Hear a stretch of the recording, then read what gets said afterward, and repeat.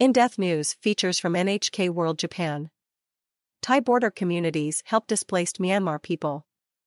Standing at the edge of the Moei River, a natural border that separates Thailand and Myanmar, Soe Pai shouts, "Everyone who can come, please come." He beckons to people living in makeshift tents on the opposite bank, announcing that the daily food rations have arrived. Dozens wade through the shallow river, some pulling small rafts to carry the supplies. Many are elderly, and there are also some children. More than 2,000 Myanmar people fled to the Thai side of the border in December. Although most of them have since returned to Myanmar's Karen state, they're afraid to go back to their war-torn villages. Instead, they are camped along both sides of the riverbank enduring harsh conditions and food shortages. Community-based support from the Thai border town Makeshift in Tak province is now the main lifeline. Soe Pai is a Myanmar community leader.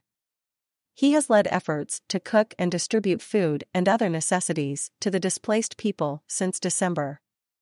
"I started to help about 140 people, but now the number has grown to about 4,000, he says, explaining he needs more support.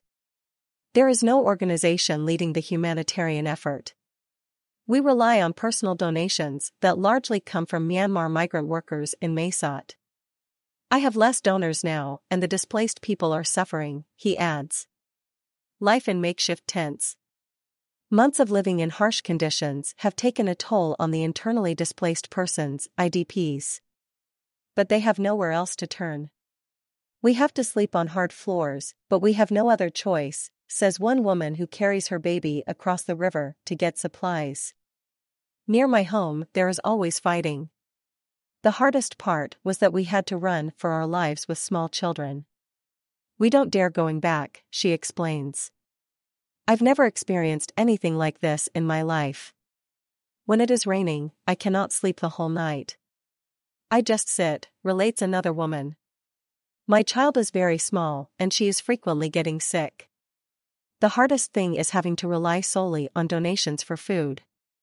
Now the monsoon season has arrived with heavy rain and flash floods. People are worried that the rising water level will make it harder for them to cross the river for supplies.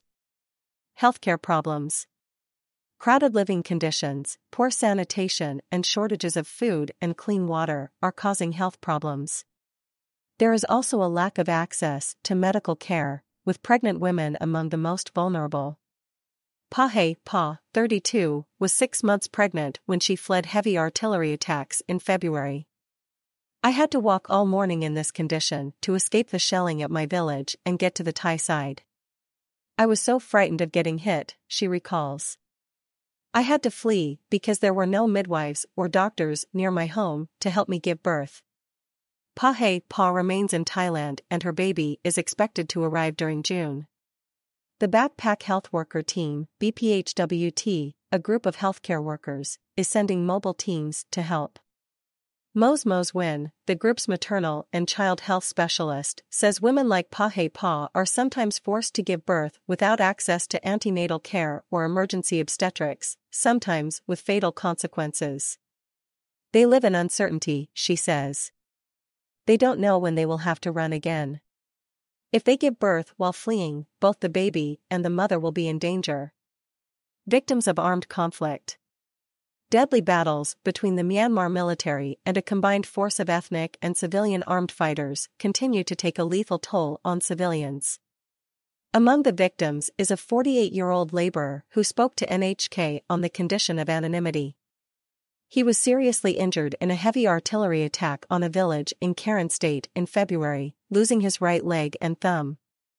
"They came to the school that day and opened fire," he recalls. "A young Karen boy told me to run away, and I did, but they fired at me from high ground. The flesh on my leg began to peel off." The man lay in pain for 2 hours before it was safe for the villagers to help. "I still cannot accept that I've lost a leg," he says. "I was strong and healthy. Now I don't know what to do with my life." Mae Tao Clinic, also in Makeshift, Tak province, is providing medical care to those affected by the conflict. Its founder and director, Dr. Cynthia Mong, 62, wants governments and international humanitarian organizations to work together to make cross-border assistance more efficient. Humanitarian workers need to be able to operate freely, she says. They need permission for cross-border assistance. That hasn't been established clearly, and we need it to happen to improve access to healthcare for the displaced population. A report published in May by the United Nations Office for the Coordination of Humanitarian Affairs, UNOCHA, suggests that the unfolding armed conflict in Myanmar has left more than 694,300 civilians displaced since the military takeover in February last year. Access from foreign countries to the conflict areas is difficult, and community-based support along the Thai border remains the displaced people's main lifeline. But volunteers say their efforts are only a short-term fix. Sahataya Krakhunthat, NHK World General Bureau for Asia. Reporter.